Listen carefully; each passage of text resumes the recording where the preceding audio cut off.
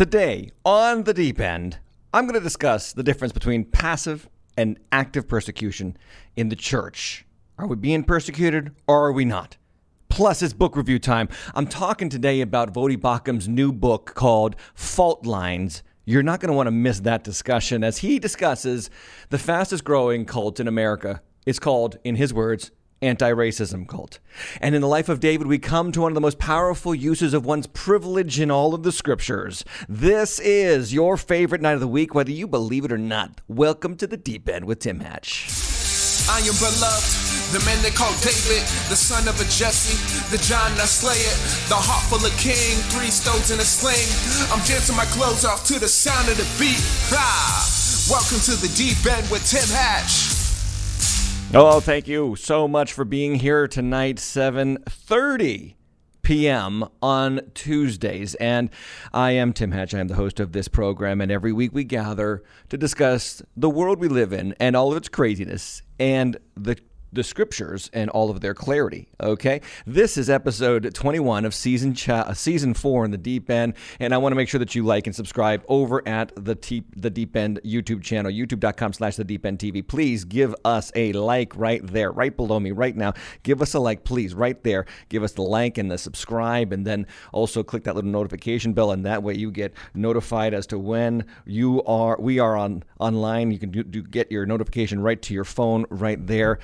Make sure that you go to our social media accounts. Welcome to everybody who are listening on radio, listening in Russia. We have got some listeners in Russia. Can you believe that? We've got listeners all over the world and the country, and I'm so glad that you have joined us. But get on our social media pages, follow, like, do the whole thing. I'm glad that you're here. This is the new time for The Deep End, 7:30 p.m. Do you like 7:30? Is it better for you with the little ones? You got to get them fed, get them in bed and all that kind of stuff. Let me know in the comments below if you like the 7:30 hour much better.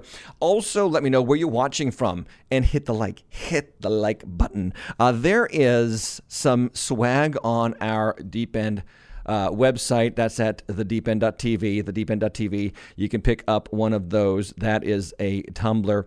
I have one right here in my possession.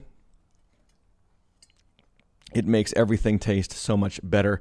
The beer is scientifically proven to improve the taste of all your favorite beverages. Now, I'm going to do something. I'm going to actually offer you one of these tumblers. Those of you who watch on the Deep End YouTube channel. So that again is what channel? That again is the Deep End YouTube channel, youtube.com/The Deep End TV. And if you are on there and you are commenting below, going to give you a chance to get your hands on one of these for free. Here's what we're going to do. We're going to go to the Shelf of Shame. Here's the Shelf of Shame right now. And you can see that we have still added some more things up on the Shelf of Shame. In fact, today we added 3 items to the Shelf of Shame. There are 3 new items on the Shelf of Shame. And if you can let me know below in the comments, what are the 3 items, kind of hard to see one of them, but what are the 3 items that we added this week? So you're going to have to go back to last week's episode. Don't do that now. Maybe that was not a good idea. Don't do that right now.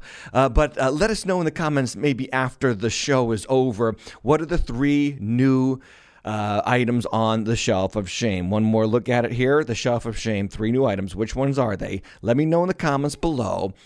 That's it. No more looking. Okay. And if you are right, the first person that's right is going to get one of these for free, mailed to you.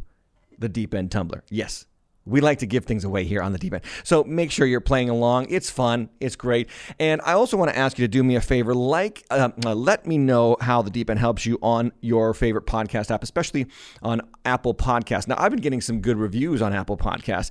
Most of them are 5-star reviews, but there's one 2-star review here from someone called Irish American Dynasty, and I'm kind of hurt by this. He says it's not his favorite night of the week. Yes, it is. Mr. Irish American. Yes, it is your favorite night of the week. Of course, it was over a year old here. No, not over a year old. It was several months old, 7 months old. But many positive reviews, such as this from LVN XM. I think that's Larissa. She's enjoyed the teachings of Pastor Tim.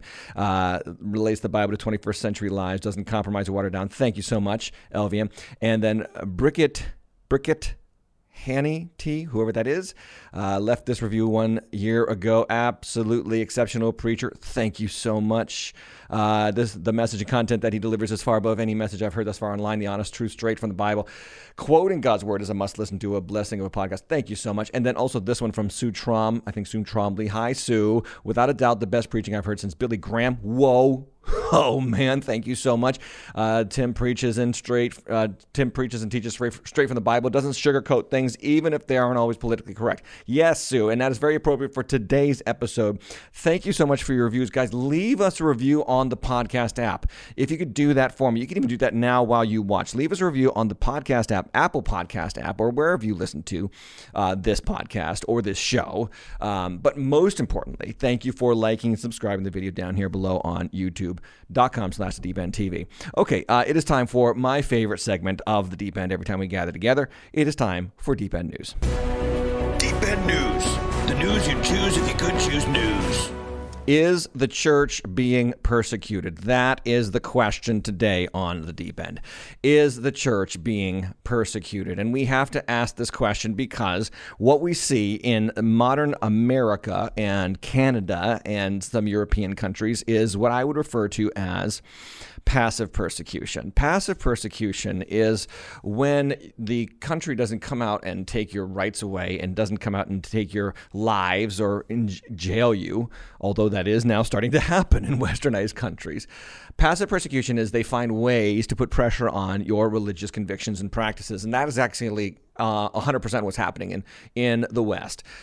In the East, is active persecution. And so that's when they lock you up, throw you in jail, slaughter your family. And that's happened throughout church history for 2,020 years. Since Jesus rose and ascended to the Father, the church has been persecuted in one way or another. Every time someone is persecuted, by the way, in the church for the name of Christ, they are actually being, the persecutors don't even realize, they're actually proving the Bible is correct. They're proving that Jesus was 100% spot on. They're proving what Revelation was all about, that there is going to be an outcry against those who have faith in Christ. There's going to be hatred and animosity for those who have Christ, who love Christ, until the day he returns. And so in passive persecution, Western culture, bake the cake for the gays, or they're coming after you with a lawsuit, shut down your church for COVID-19, and if you don't comply, we're going to throw your pastor in jail. We're going to put 3 fences up around your church, Grace Life Church in Edmonton, Alberta, Canada. It's getting more and more ostentatious in the West.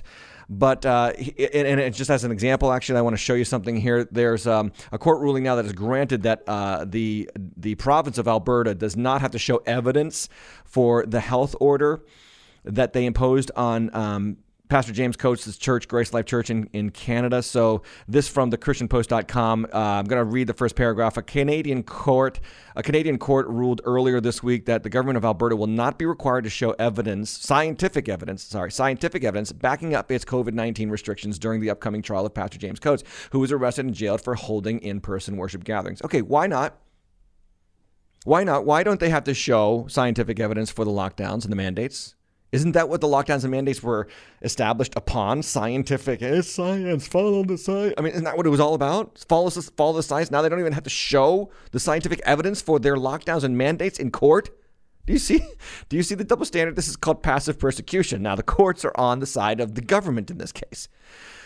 And this is going to be just more and more of the same as we see science being shelved for personal political opinion, actually. This is in the United States. From the AP, Associated Press, the title of the article is, As Mask Mandates End, Oregon Bucks Trend with Permanent Rules. So this is insane. A top health official, this is from the article in the AP, a top health official is considering indefinitely extending rules regarding masks and social distancing in all businesses in the state.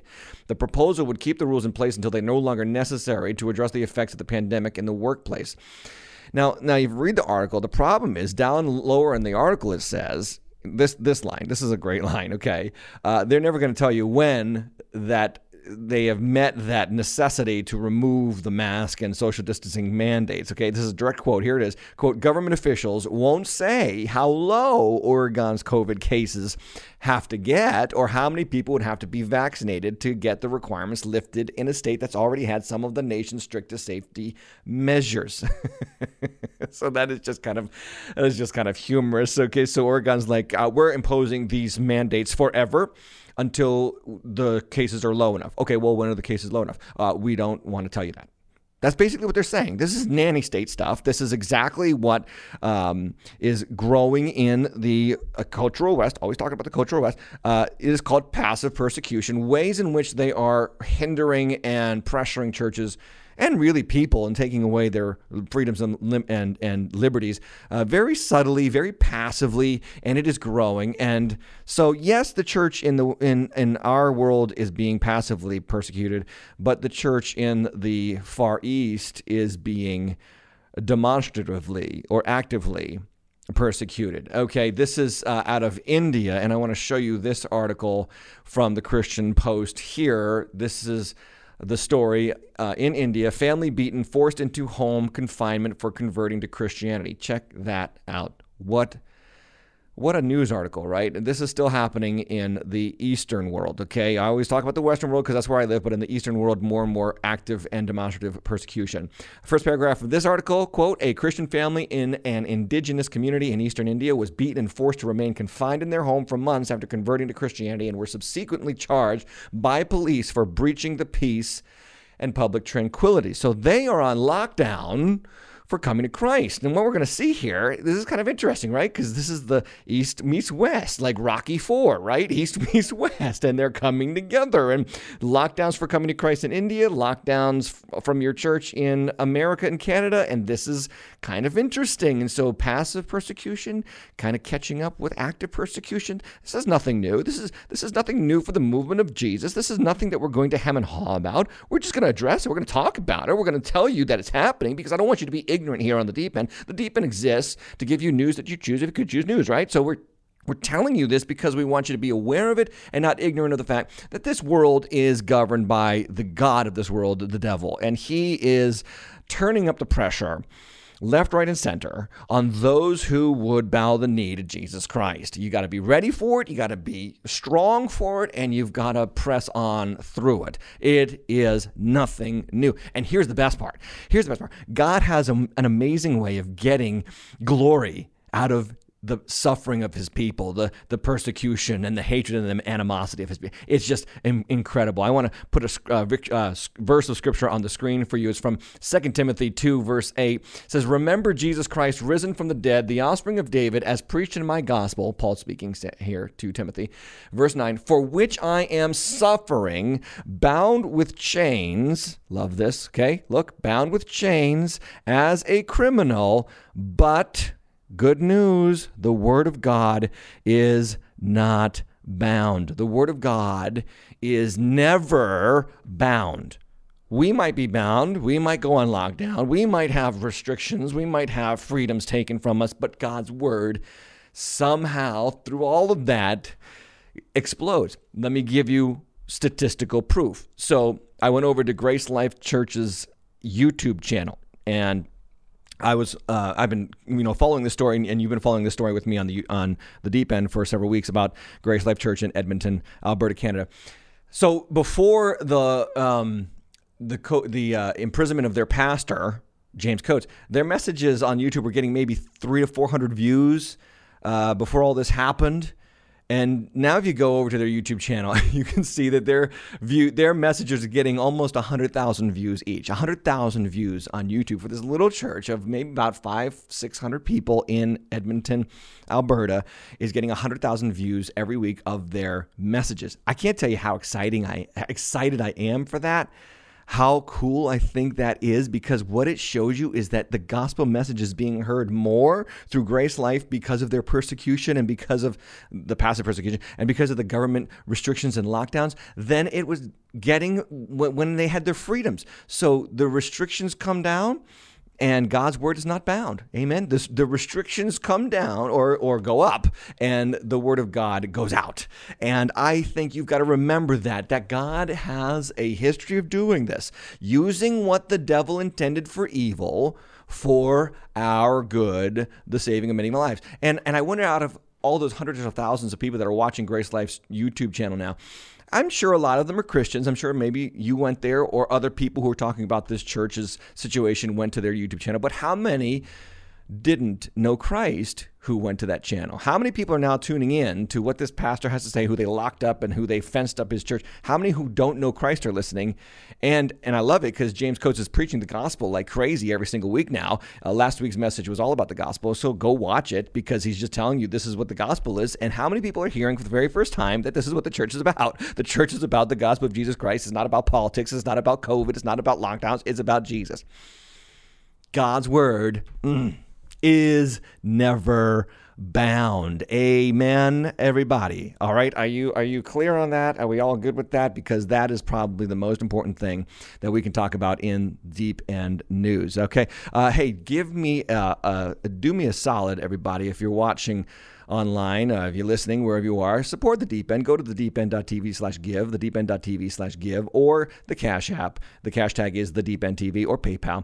And then also, if you just check me out on Twitter, I post a lot of these news items already onto my Twitter feed. Follow me there. Would love to have some interaction online that way.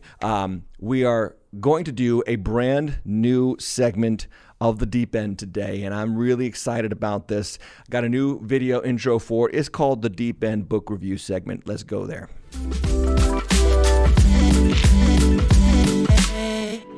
Okay, Fault Lines by Dr. Voddie Baucham Jr.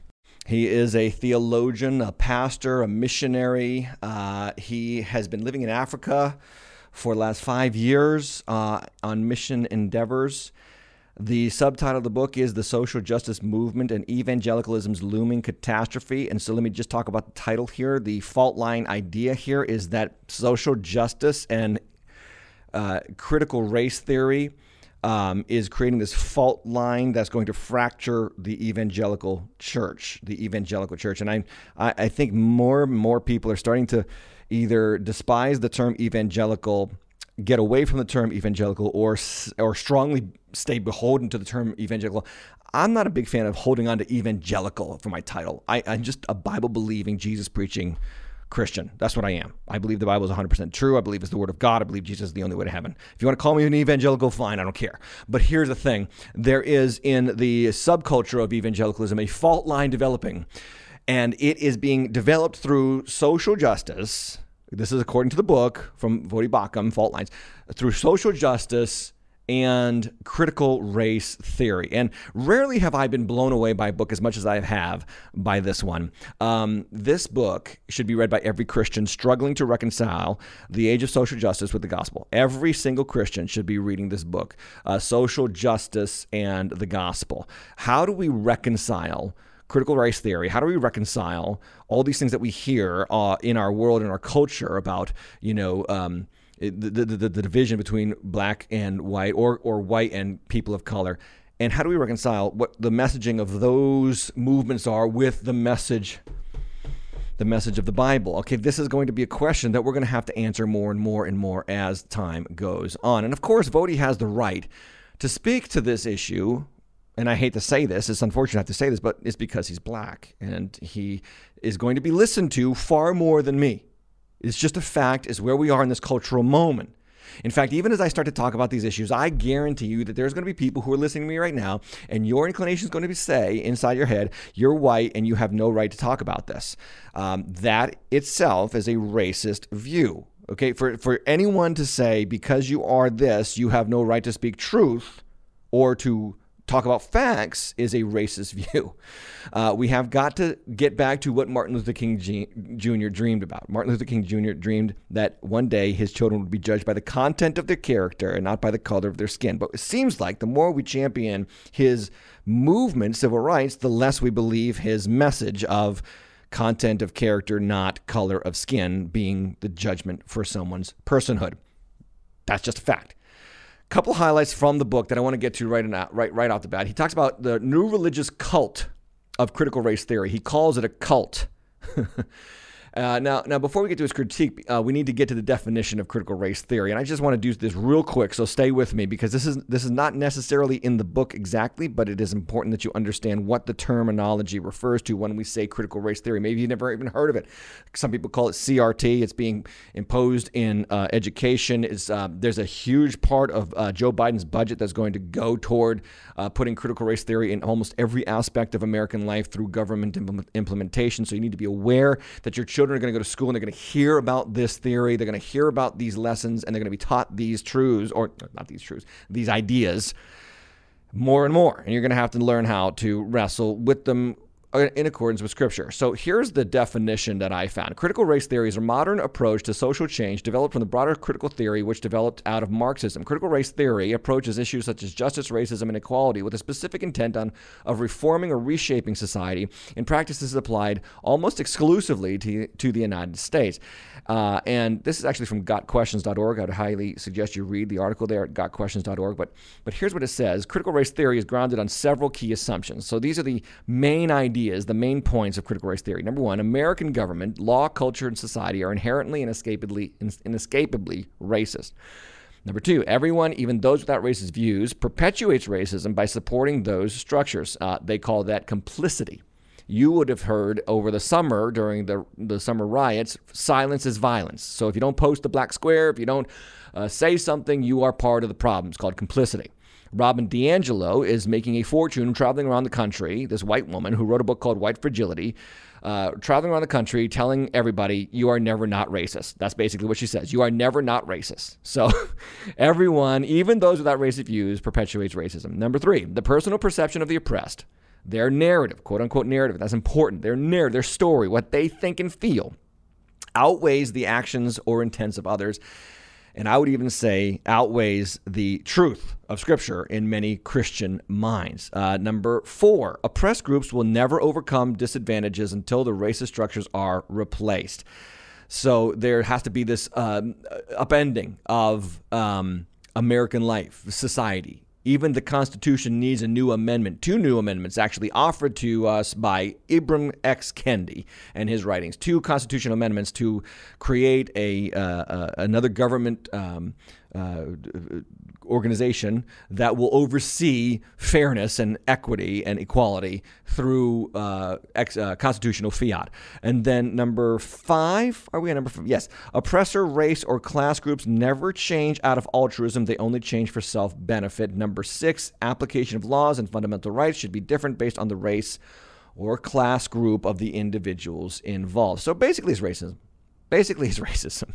That's what critical race theory is. It is the pendulum swinging from the racist history of America's past, slavery, Jim Crow, segregation, is swinging all the way and going past getting equality to now we're going to shift the pendulum to advantage those who were disadvantaged over here. Now, you can argue whether you believe that's right or wrong.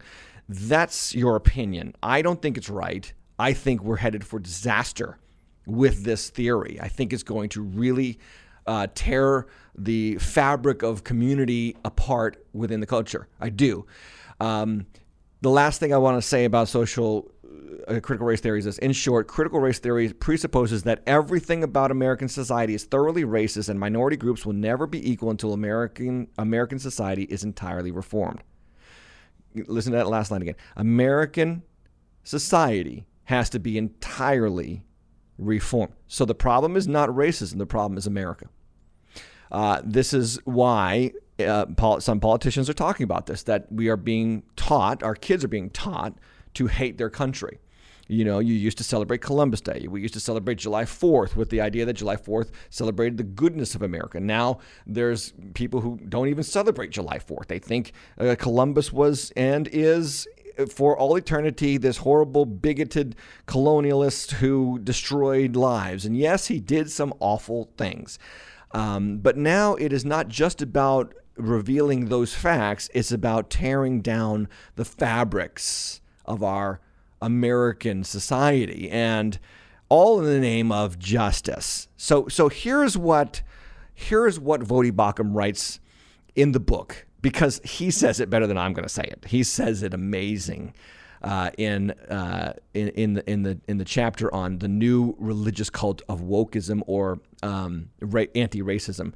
He says, quote, "This new cult has created a new lexicon that has served as scaffolding to support what has become an entire body of divinity. In the same manner, this new body of divinity comes complete with its own cosmology, CRT, original sin, racism, law, anti-racism, gospel, racial reconciliation, martyrs, Saints Trayvon, Mike Brown, George Floyd, Breonna Taylor, etc., priests, who would be oppressed minorities, means of atonement, which would be reparations, new birth, which would be wokeness, liturgy, which is lament, canon, CSJ, social science, theologians, Robin DiAngelo, Ibram X. Kendi, Brown, Crenshaw, McIntosh, other writers, and catechism, quote unquote, say their names.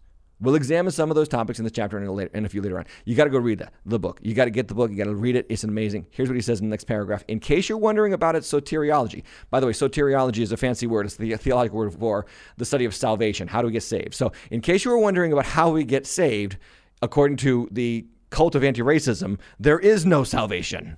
He says, anti-racism offers no salvation, only perpetual penance in an effort to battle an incurable disease. This guy is good. Voddie Baucham. And I've been a big fan, admirer of Voddie Baucham for many, many years. He's kind of like me in his preaching. He says what's true regardless of people liking it or not. He's been doing this for years. He is a mighty man of God. I love the guy to death. I someday hope to meet him. I just want to put, though, back up on the screen that Cult of Anti-Racism list there. Just so, screenshot that. Take a picture of that, because that is basically as clear as it gets. And he talks about a lot of these things and quotes so many sources. And then he exposes a lot of the lies of the anti-racist movement and Black Lives Matter in particularly. He is not a fan of Black Lives Matter. And he talks about this in the book on a pretty heavy-handed scale. It is the cult, after all, of anti-racism. And so in any cult, you need scandal-ridden mega cult leaders. In any cult, you need scandal-ridden mega cult leaders. So the evangelical church has its scandal-ridden mega pastors. Well, BLM has its scandal-ridden mega cult leaders. And one of them is the founder, Patrisse Cullors, who has been on a house buying spree. She's now bought her fourth house. She owns 4. She's bought 4 since 2016. By the way, BLM started in 2014 with her and 2 others. And she's making a lot of money on this. And BLM brought in $90 million, I think, in the year 2000. And she's out there buying homes. So she just bought a $1.4 million home in a highly white area called Topanga Canyon in Los Angeles. It has a guest house. I have no problem, by the way, with Patrisse Cullors making money. If you want to give her your money, if you want to send her money to the Black Lives Matter organization and she makes money off you, God bless her. She's just doing her thing and she's fighting for what she believes in and she's making money doing it and she's buying homes. Got no problem with that. I do, however, have a problem with this when they say we are trained Marxists. And that's exactly what she said. We are trained Marxists. That's when I have a problem when they make money. Because what is a Marxist? A Marxist believes no one should own any property except the government. So you see how this works? A Marxist only believes that the government should have money and should have property. And now she's out there buying $1.4 million homes. And this is what happens when you give people power in the name of a religion. This is what happens. Real Clear Politics reports that she has taken in, through the donations of Black Lives Matter, $90 million. But Michael Brown Sr. has come out. This is father of Mike Brown, who was shot in Ferguson, Missouri. He has only received $500 from BLM affiliates. $500, Michael Brown Sr. And he said these words, quote, "Why hasn't my family's foundation received any assistance from this movement? How could you leave the families who are helping the community without any funding?" So even the father of one of the key stories, all right, the men who make up the key stories to the Black Lives Matter movement is starting to question the finances of the Black Lives Matter organization. This also from Yahoo News. Breonna Taylor's mother blasts Black Lives Matter movement. These are her words from a now deleted Facebook post. She said, "I have never personally dealt with Black Lives Matter Louisville and have personally found them to be a fraud." She wrote on her Facebook page, "I could walk in a room full of people who claim to be here for Breonna's family who don't even know who I am." And she criticized people who've raised money for Mrs. Taylor's family without knowing them. saying, I've watched y'all raise money on behalf of Breonna's family, and you don't even and you haven't done a damn thing for us, nor have we needed it. So talk about fraud. That's what's happening right now in the Black Lives Matter movement. Now, lest you think that I'm talking about all this stuff because I think racism isn't a thing. I am not saying it because I think racism isn't a thing. I absolutely see that racism is a thing, and so does Vodi Bakum Jr., by the way. He writes, racism is real, and it is alive and well in America. Amen. It is. It is a stain on our country. It is godless. It is sin. Absolutely. I agree with you 100%, and that's why I say read the book. He says, I have said as much from many pulpits on many occasions. Remember, my target here is the notion that inequity must equal injustice. It is this notion that undermines efforts to bring law and gospel to bear in the lives of those categorized as oppressed, as well as those categorized as oppressors. I can and do look injustice in the eye and call it what it is. It is my duty as a herald of God's word. In this case, however, the injustice I see is the false witness-bearing, Marxist ideology-promoting, gospel-perverting theology, sorry, my screen is going crazy here, of critical race theory and its offshoots. Vodi Bakum Jr. That's in the book. Look, guys, I'm a pastor. Okay, I hate racism. I believe it exists. I believe it exists. I believe it always exists. It's probably going to exist until Jesus comes again. That's the sad part. For some stupid reason, we find the most insane ways to look down our nose at other people, whether it be where they live, or what they do for a living, or how they vote, or the color of their skin. We just have this awful habit of being sinners. But Christians, we cannot afford to be ignorant of what's really going on in the cult of anti-racism. The corruption is there, okay? And instead of just trying to jump on the bandwagon, as a lot of young pastors are doing, guys that I know, guys that I respect, guys that I used to look up to, honestly, they're jumping on this bandwagon, not even realizing that they're jumping onto CRT, not even realizing that they're just leading the people into a false narrative, a false gospel narrative. We've got to be aware of this and not jump on this bandwagon in the name of being accepted by culture. This is really what it is. It's a temptation for these young pastors to be accepted by culture because, this message will resonate. Well, you'll like what I say if I talk about racism. I'll say a lot about that. And this is why I resist to talk about it, because I don't want to say what people want me to say. I want to say what God's word says. I got myself a big Bible because I believe this is bigger than your opinion. I want to say what the scripture says. And we've got to be aware that this is going to grow and grow and grow in our society because it's being instituted from a governmental level. And really the underpinnings are Marxism, the elimination of private property and private business. That's really what it comes down to because America is so racist and needs to be completely obliterated and replaced with a socialistic utopia. That's really the underpinnings of this movement. And we're going to lose a lot, and everybody's going, especially the people who need it the most, are going to lose the most in this movement. We've got to remember, too, as Christians and proper biblical theologians, that the only reconciliation that makes possible any reconciliation between you and me is the reconciliation of our hearts to the Father. If we don't have that reconciliation, no amount of anti-racism is ever going to bring us together. It is only as a Christian minister, I have then a biblical mandate, a God-given directive to tell you that unless you are born again, your heart cannot be changed to love your neighbor as you love yourself. Unless you are born again, you will fall for every wind of doctrine and cunning devices of men. That's why Paul talks about that in Ephesians chapter 4. There's cunning doctrines of men. And to Timothy, he says they're doctrines of demons that divide us and separate us. And the reality is critical race theory is a moneymaker for certain people, and it is a foundations destroyer for this country, which is the least racist country in the world. I agree America's got some racism in it, but it's got the least amount of racism in any country across the world. I challenge anyone to offer me evidence otherwise. Anyway, this CRT is being propagated by mega corporations, education, federal government, and now is even seeping into the church as woke pastors tell their predominantly white congregations that they need to feel guilt for being white. They need to wake up to the true original sin of racism and repent for benefiting from a system of white supremacy.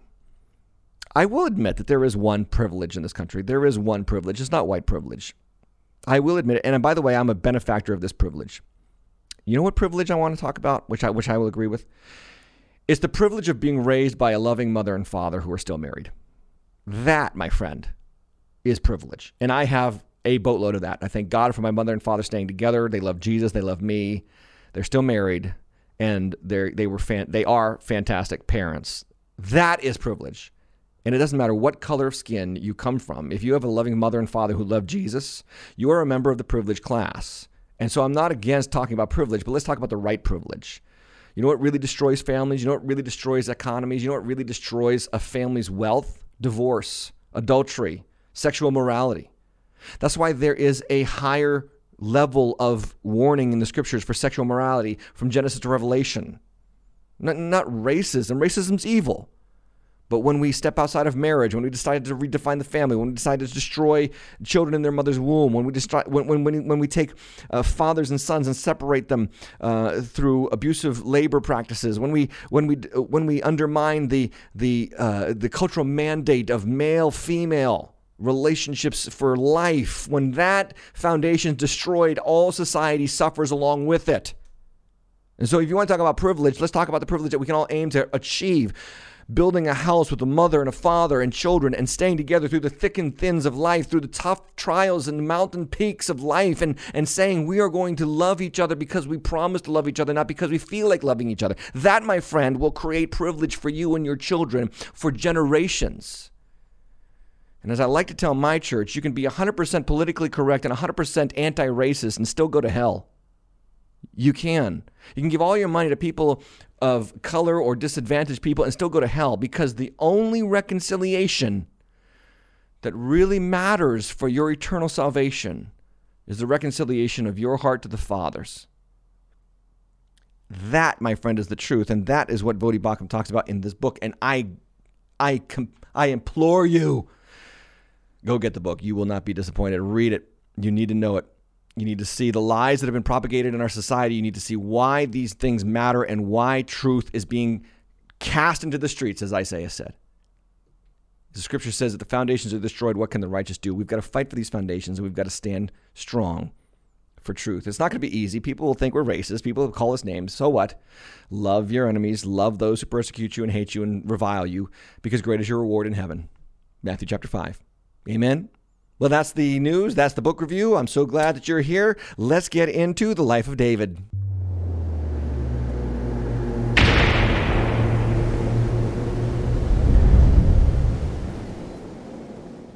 Okay, today's episode, Undeserved Favor for Sinners. Undeserved Favor for Sinners. We are in 2 Samuel chapter 9. Why am I so concerned with the cult of anti-racism in this country? Because it undermines the gospel of God's grace. It does. The theology of original sin is undermined by the theology of racism, as racism is replacing original sin. And most of all, it seeks to fix the human condition with a new form of works righteousness, of never-ending penance and posturing in the name of skin color. We need to get back to the true issue of our hearts and lives, the true issue of our fallenness, so that we can get back to the real answer to the real problem. That's why I get so fired up about talking about things that undermine the gospel. The gospel's always going to be undermined by some cultural narrative. Look, in the 1900s, the gospel was undermined by progressive Christianity, liberal Christianity, that removed the miracles from the Bible and basically told an entire generation, just be good. That's what God wants you to do. Just be good. Don't worry about the miracles. Don't worry about the healings. Don't worry about the demons. That's just fables. That's just fables. Don't worry. This was liberalism in the 20th century. And there was great theologians who stood for truth and were hated for it. And they said, no, these are true scriptures. These are true stories. And by the way, if we don't have miracles in the Bible, then the resurrection is not a miracle. It's not a reality. And if the resurrection is not a reality, 1 Corinthians 15 says your whole faith is useless and you're still dead in your sins, so just give up. We've got to believe. We got to fight for the faith. Jude 1, I implore you to contend for the faith. And in every generation, there's going to be some narrative that tries to undermine the gospel of God's grace.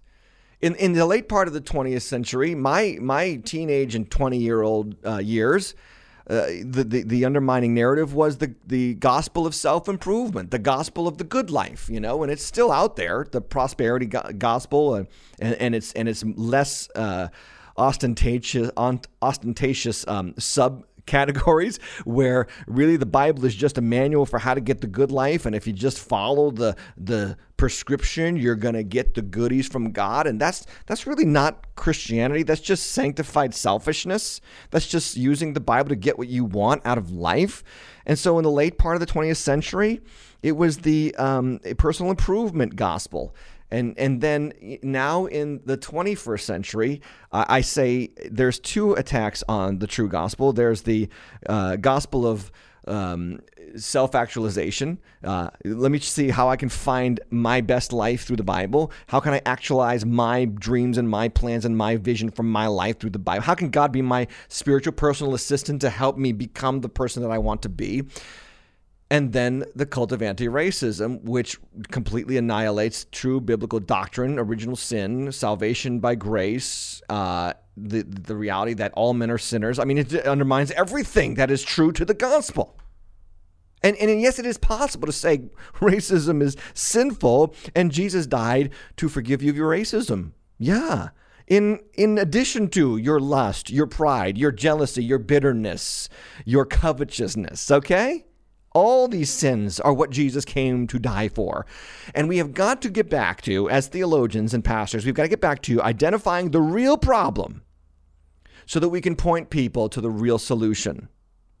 As Jeremiah said in his day, that the prophets healed the wound of God's people lightly. They didn't address the real problem. They tried to slap social programs on fixing their society. They slapped social gospel stuff onto the hearts of the people, and all they did was they went further and further into disrepute and disobedience and idolatry. We get back to the true gospel because the gospel is the only thing that breaks the power of idolatry in our hearts. So we come to this moment in 2 Samuel chapter 9. You got to go there with me because it's about a guy named Mephibosheth. Mephibosheth. And David, King David, who uses his privilege and his power in the right way. Okay, let's go to the text. 2 Samuel 9:1. And David said, "Is there still anyone left of the house of Saul that I may show him kindness for Jonathan's sake?" Now there was a servant of the house of Saul whose name was Ziba, and they called him to David. And the king said to him, "Are you Ziba?" And he said, "I am your servant." Okay, so David does something here right off the bat. He seeks to show kindness to Jonathan's son, Jonathan, who was the son of Saul. Saul was his former enemy. That's the headline. David seeks to reconcile with his enemy. This is important because this passage is about the gospel. And what does he say? He says, "Is there anyone left that I may show him kindness?" Kindness in the Hebrew scripture here is chesed. There is no good English translation of that word. It is translated loving kindness, loyal kindness, covenant love. Here is translated kindness, okay? But chesed, there's no one English word that wraps up what this word is about in the original language. What I'm trying to tell you here is that David seeks to bless Mephibosheth with a godlike love, okay? He seeks to bless his enemy with godlike love. This is the theme of 2 Samuel chapter 9. Now, really, I want to give us some cultural context why this passage matters. What is going on in the world? What is going on with CRT? What is going on with the intensified racial animosity in our country? And what's going on, too, by the way, with the calls for socialism on the political spectrum and the calls for equality and equity and all these things? The world's problems really are usually summed up in one issue, and that is powerful people using their power to serve themselves instead of others. That really is. If I was to give any credence to social theology, it would be that that people in power don't care about those who don't have power. They care about their power. This is why the United States Congress will never vote for term limits. They will never vote for term limits because they are consumed with their own power and keeping it. And anywhere in history, everywhere in history, wherever people who were in power did not use their power for helping those out of power, people suffered. The number one purpose of power in a person's hand is to execute justice and righteousness and equity for God's people. There's this beautiful psalm. It's called Psalm 72, written by Solomon. Solomon, one of the richest, probably the richest king that ever lived. And he says this in Psalm 72, "Give the king your justice, O God, and your righteousness to the royal son. May he judge your people with righteousness and your poor with justice. Let the mountains bear prosperity for the people in the hills in righteousness. May he defend the cause of the poor of the people, give deliverance to the children of the needy, and crush the oppressor." The purpose of power in the scripture is to love those who have no power. And here in 2 Samuel chapter 9, we are getting a beautiful picture of the righteous use of power. David uses his power to bless and love and reconcile his enemies, and he is pointing to Jesus, the ultimate powerful one, who used his power to love and bless his enemies, you and me. And we have a clear representation also of what every Christian should seek to do with their power and their opportunity that God gives them. Don't use it to bless yourself. Use it to help and empower other people. That's what power and authority are really meant for. And every societal problem is rooted in the fact that powerful people are more concerned with holding on to their power than helping people. Now remember that David, at the end of chapter 8 in 2 Samuel, it says this: "He reigned over all Israel, and David administered justice and equity to all his people." This is the right use of power. And now we're having a picture of this use of power in he decides to show kindness to his enemy, King Saul's grandson, this guy named Mephibosheth. Let's get back into it. Verse 3 of 2 Samuel 9. "And the king said, 'Is there not someone still in the house of Saul that I may show kindness of God to him?'" He's talking to Ziba. "And Ziba said to the king, 'There is still the son of Jonathan. He is crippled in his feet.' The king said to him, 'Where is he?' And Ziba said to the king, 'He is in the house of Machir, the son of Amiel, at Lodebar.'" Now, Ziba mentions this guy, this son. His name is Mephibosheth. We're not going to see his name just yet. We'll see it later on. And he doesn't use his name here, but the name has already been given to us a few chapters earlier in 2 Samuel chapter 4. Look what it says here, 2 Samuel chapter 4, verse 4. "Jonathan, the son of Saul, had a son who was crippled in his feet. He was 5 years old when the news about Saul and Jonathan came from Jezreel, and his nurse took him up and fled. And as she fled in her haste, he fell and became lame, and his name was Mephibosheth." All right. This is important. This is the picture we are provided of Mephibosheth. He was born to the family of Saul. He didn't choose that. He didn't make it happen. He didn't join Saul. He was born under Saul. That made him a natural-born opponent of David. Okay? Are you following this? A natural-born opponent of David. Number 2, he was orphaned in a split second. Back to the scripture. When news about Saul and Jonathan came from Jezreel, well, what happened in Jezreel? That's 1 Samuel chapter 30, when Saul and Jonathan are both killed in the battle of Jezreel. And guess what that means? His father and grandfather die. And all rights of the family went through the fathers in those days, and so he has nothing left. He's got no one. He's basically orphaned and broke and poor. So he's alone in the world. He's got no family. Number 3, he was dropped by someone trying to rescue him. Look at it. His nurse took him up and fled, and in her haste he fell and became lame. So he is crippled through no fault of his own. Someone trying to help him actually damaged him. Someone trying to help him actually damaged him. And he was damaged by the mistakes of someone else. Are you following this? Because this is so important, because this is a picture of our salvation. Mephibosheth was a natural-born enemy of the king. He was an orphan loner, and he was a disabled dependent. This is the picture of the human condition. We cannot afford to miss this, because it underscores our true state before the Father, okay?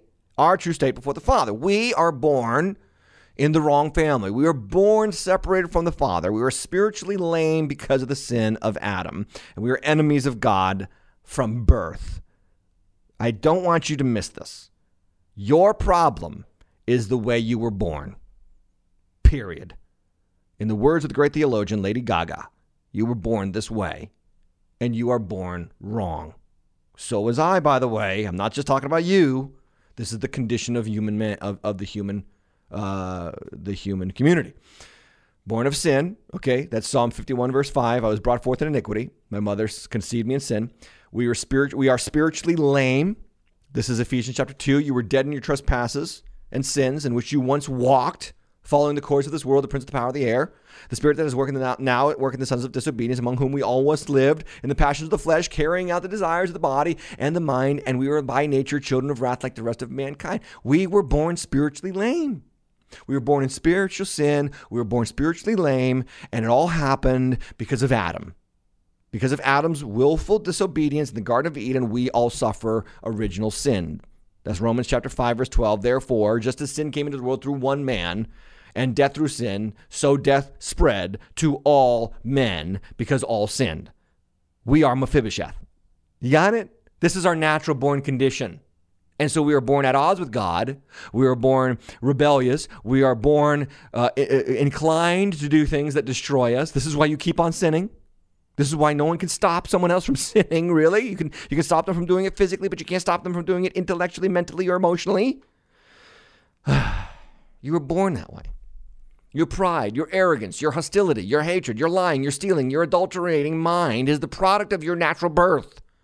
You and I and every human being on earth is born with a sin nature. We are prone, as the old song says, prone to wander, drawn to sin. We cannot help it.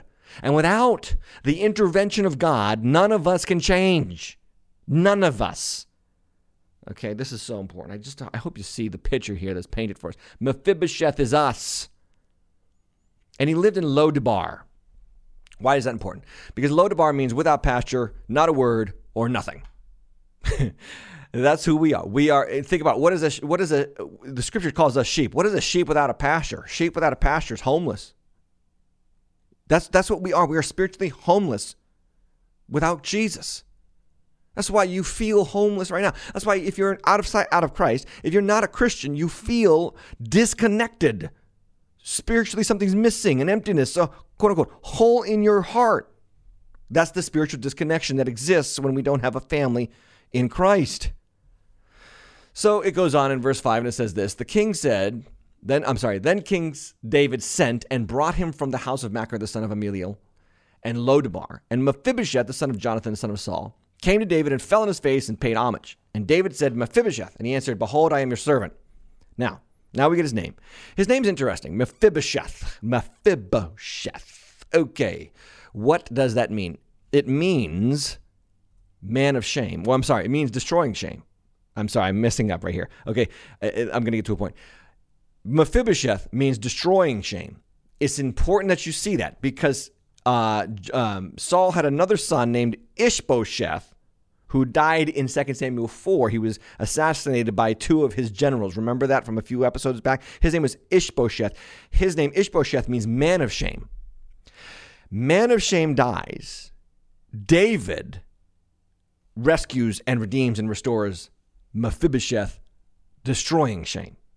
These names are important because they're actually showing us the theological underpinnings of this chapter. It's really kind of cool. Let's go to verse 7. And David said to him, do not fear. Now, why would he say do not fear? Because it's very simple. Because Mephibosheth is a grandson of Saul, David's former predecessor and former adversary. And so he's coming before the king who basically just overtook his grandfather's kingdom. And in those days, in the ancient world, when you overtook a king, you purged his family. You killed every offspring so there would be no coup. There would be no uprising or rebellion. That's what David is expected to do according to ancient traditions. But he says to Mephibosheth, do not fear. I'm not against you, Mephibosheth. I am not here to destroy you. Do not fear. What does he say? For I will show you kindness, chesed, for the sake of your father Jonathan, and I will restore to you all the land of your father, of Saul your father, and you shall eat at my table always. Whoa! This is not normal. This is not what kings in the ancient world did. David is not a normal king. And he's pointing to the true not normal king, Jesus Christ. Now you have to remember he says this, for the sake of your father Jonathan. For the sake of your father Jonathan. And that's important because if you remember back in 1 Samuel 18 and 1 Samuel 23, Saul and Jonathan and David made this covenant. And they loved each other as brothers, closer than brothers really. They loved each other devotedly, and Jonathan promised always to watch out for David, and David always promised always to watch out for Jonathan. So for the sake of the covenant between Jonathan and David, David makes good on that covenantal promise and blesses Jonathan's son. Here's what that means for us. The father and the son made a covenant, and their covenant together is what we get in on through grace in Jesus Christ. I could go back to Genesis 15, the Abrahamic Caesarean ritual, the covenantal cutting of the animals and the flaming fire torch and the hot oven walk through the divided animal parts. We go through all of that. It's really a covenantal ceremony where God enacts this covenant with Abraham, but Abraham doesn't walk through the flaming torch and the oven pot, walk through, a symbol of the Father and the Son coming through this covenantal ceremony together. And through the line of Abraham comes Jesus Christ, the Son, who carries out the fulfillment of the covenant that God, Yahweh, made with Abraham. A lot of theology there. What I'm basically just going to boil it down to is this, that the covenantal promise of the Father to the Son and the Son to the Father is what we get in on through Jesus Christ. We receive all that he has. We receive all that he gets. We receive all that he owns. We are joint heirs with Christ because he is our true David who restores us to what we lost through sin. It's just powerful. It's just powerful. David says, I will restore all. I will restore all of your father's land. Okay, let's continue. And he paid homage, verse 8, and said, what is your servant that you should show regard for a dead dog such as I? Now that is a responsive worship. That is Psalm 8. What is man that you are mindful of him? Like, who am I, God? Who am I? And true Christian worship is just that. It is awe to God. It is, God, I can't believe you love me. Why should you love me? What do I have to offer you? It is the people who think that God owes them that are going to be rejected. It is the people who think that God is, beholden to them because they are good people that are going to be rejected. It is the people who are going to say to Jesus on the day of judgment, did we not, cast out demons, perform miracles, prophesy in your name? And Jesus is going to say what? Depart from me, I never knew you. You think that your good works produced a resume that I am beholden to. That's not how it works. I save by grace through faith alone. Period. End of story. Anyway, going on in the story, verse 9 says, then the king called Ziba, Saul's servant, and said to him, all that belonged to Saul and to his house I have given to your master's grandson. This is Ziba. He's saying, Ziba, basically, you're going to be working now. Verse 10, and you and your sons and your servants shall till the land for him, and shall bring him in the produce, that your master's grandson may have bread to eat. But Mephibosheth, your master's grandson, shall always eat at my table. Now Ziba had 15 sons and 20 servants. That's 35 people. He's basically having a 35 people workforce from David through Ziba. Now, let's recount what David now has done for Mephibosheth. He's given him back the land of Saul. Okay, that represents opportunity. This is what God gives us. He gives us opportunity. He gives us the richness of our inheritance, our opportunity in Christ. Number 2, he gave him a place at his table. That's relationship. What does God give us in Christ? Opportunity, relationship. Number 3, he gives the authority over Ziba's household. That's called responsibility. So he's been given what? 3 things?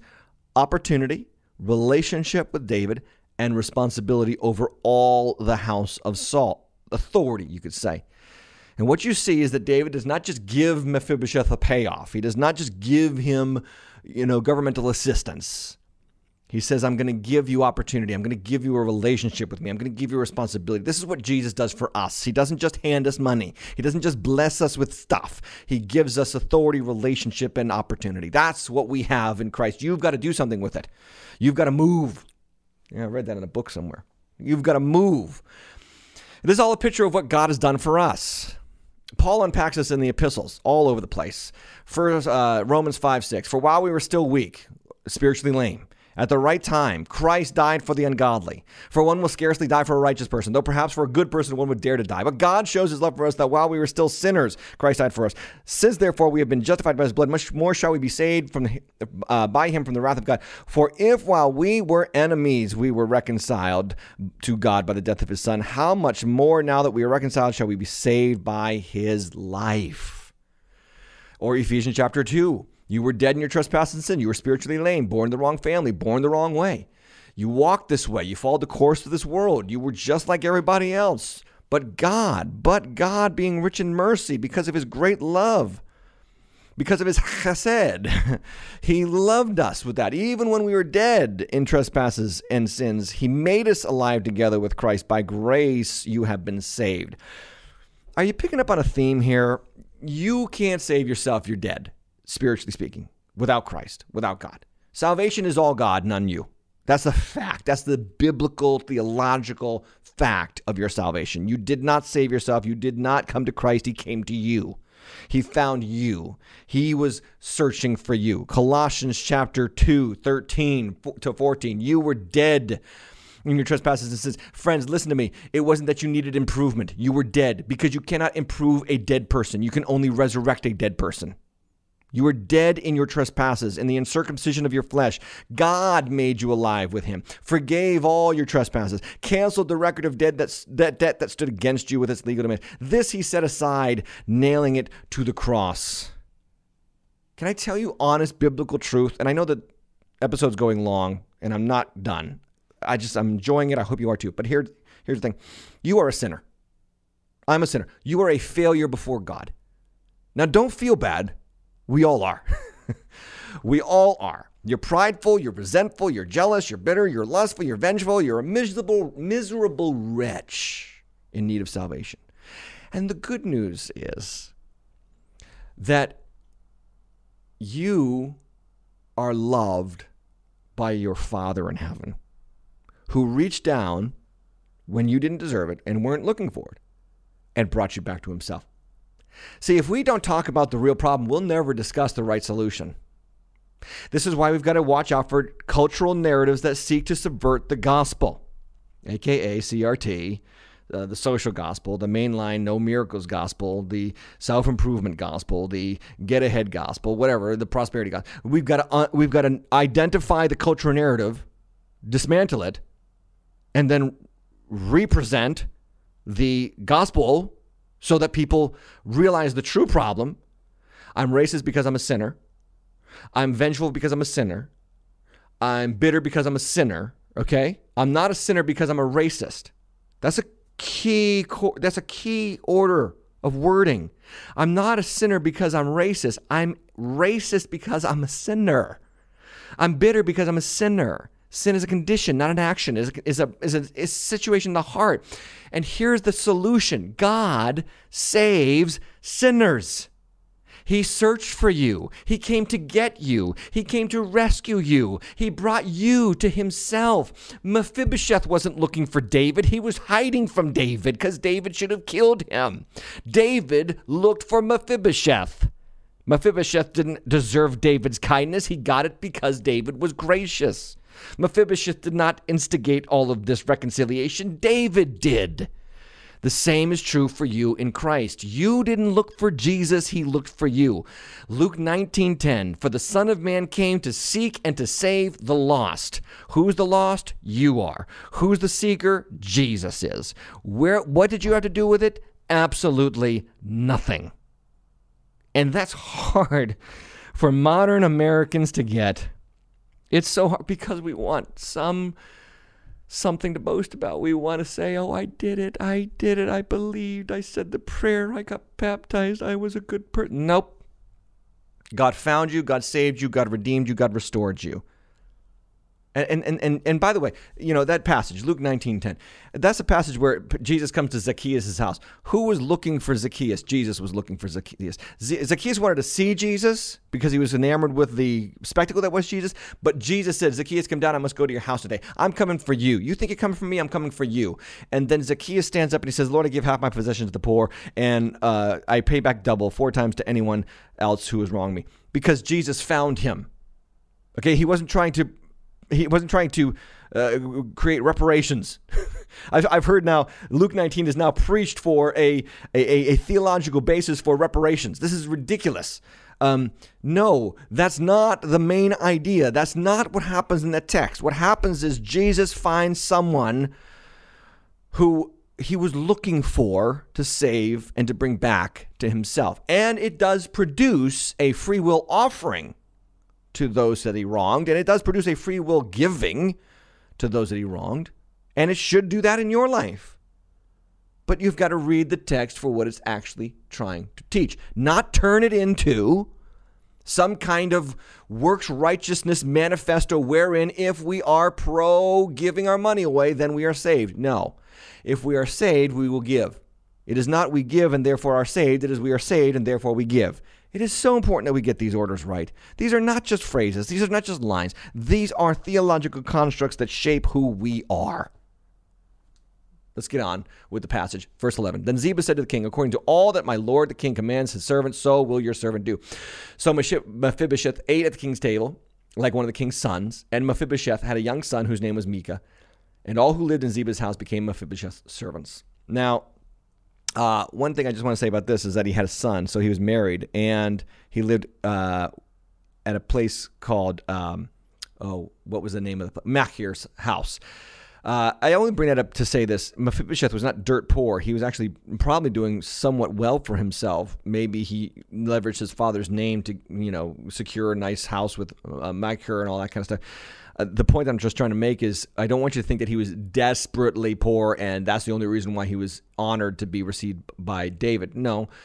The reason why I bring that up is because sometimes people think, the gospel's only for the poor. No, it's for everyone, even the people who have their act together, even the people who are not in destitute circumstances, okay? It's for everyone, the rich, the poor, and everyone in between. Okay, the last verse of the text, verse 13. So Mephibosheth lived in Jerusalem, for he ate always at the king's table. Now he was lame in both his feet. And the scripture wants us to know that he's at the king's table, but he was still lame in his feet. And when you sit at the table of Jesus, all the lameness, all the horrible things, all the bad things about you are now no longer present. They're no longer visible.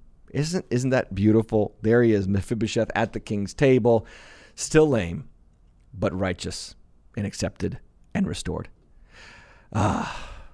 This is why Paul will sum up in Romans chapter 5, the free gift is not like the trespass, for if many died through one man's trespass, much more have the grace of God and the free gift by the grace of that one man, Jesus Christ, abounded for many. And the free gift is not like the result of that one man's sins, for the judgment following one trespass brought condemnation, but the free gift following one man's trespasses brought justification. For if by the one man's trespass death reigned through that one man, much more will those who receive the abundance of grace and the free gift of righteousness reign in life. We are joint heirs with Christ through the one man, Jesus Christ. This is why in Ephesians chapter 2, verse 8, by grace you have been saved through faith, and this is not your own doing. It is the gift of God, not of works, so that no one may boast. We are his workmanship, created in Christ Jesus for good works, which God prepared beforehand that we should walk in them. I want you to understand that the story of Mephibosheth is your story. We are not David. We are Mephibosheth. We are like Mephibosheth. Number one, the king found us. Number two, the king declared us not guilty. Number three, the king restored us back to what we lost in the garden. And number four, the king returned us to our original design. That is the story of your life if you are in Christ Jesus.